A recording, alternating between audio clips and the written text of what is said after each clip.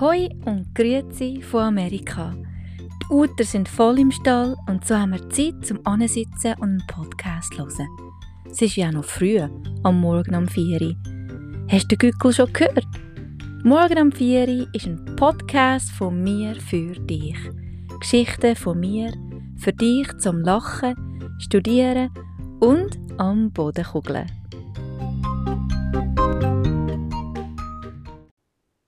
Das ist die 10. Folge von Morgen um 4 Uhr.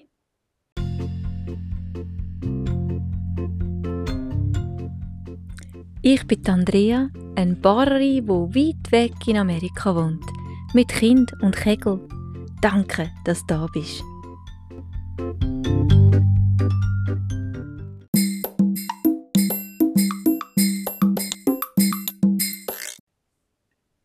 So, ich habe dir ja erzählt, dass wir einen Hund und 3 Katzen haben. Oder? Oder habe ich nicht? Weil wir haben Tiere.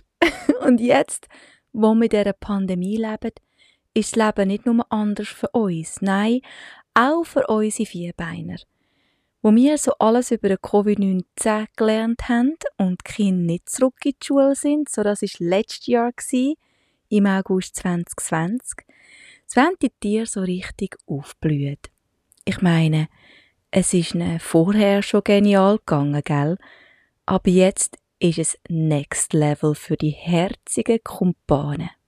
Die Kinder sind daheim, das heisst Kuscheltime. All day long. Die Tiere haben sich auf den Kind zusammengekrugelt und gefüßelt. Den ganzen langen Tag.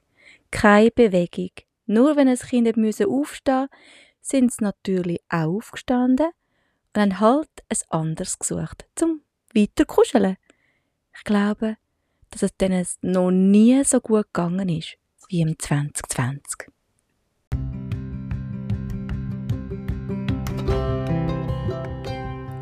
Aber lass mich dir unsere vierbeinigen Freunde vorstellen. Zuerst unsere Büsis. Zuerst der Ben. Das ist wichtig, weil er ist 15 und schon richtig schön alt. Dann der Finn, der ist 3 und Una, das ist seine Schwester. Die 3 Büsis gehen ein und aus, wie es ihnen gefällt. Wenn sie daheim sind, gehen sie von Kind zu Kind, weil alle sind daheim. Massagen galore und sie geniessen es. All das Streicheln ist wichtig, weisst, fürs Gemüt und das Herzli. Gell? Haben wir auch gern. Aber ich muss sagen, ich als Mami habe da ganz eine andere Meinung.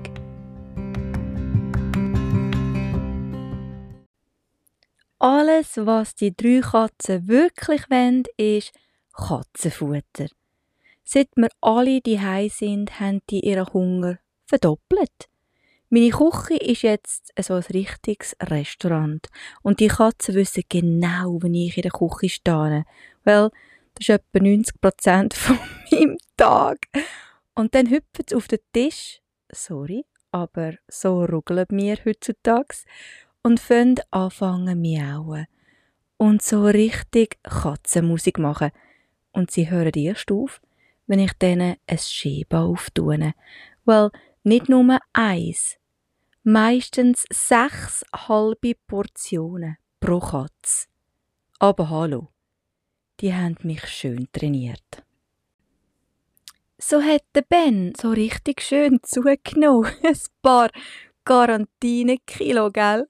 Er und der Finn wollen nur noch Schäba Weissfisch essen und Una Schäba Lachs. So musste ich eine Autoship-Bestellung aufgeben, dass das Essen auch schön zum Haus geliefert kommt.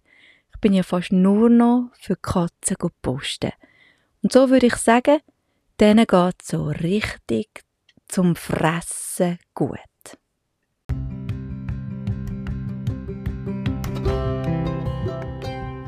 So, und dann haben wir den Eli. Auch der denkt sich, dass der Covid-19 absolut das Beste ist.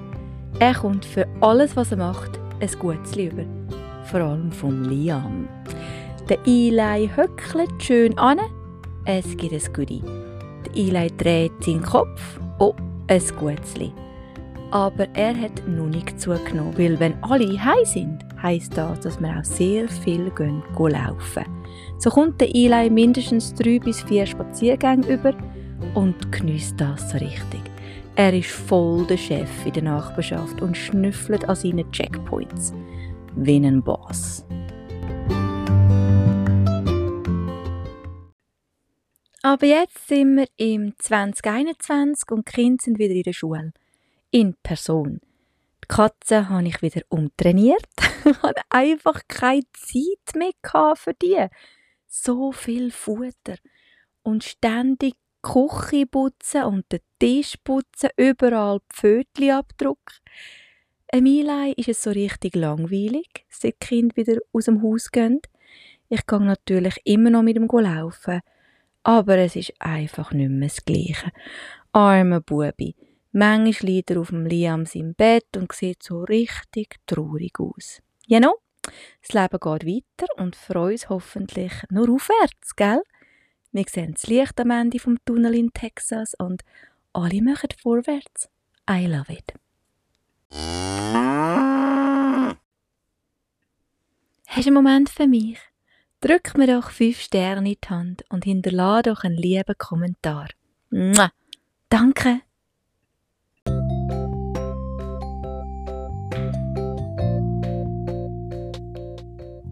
Und das war es für heute.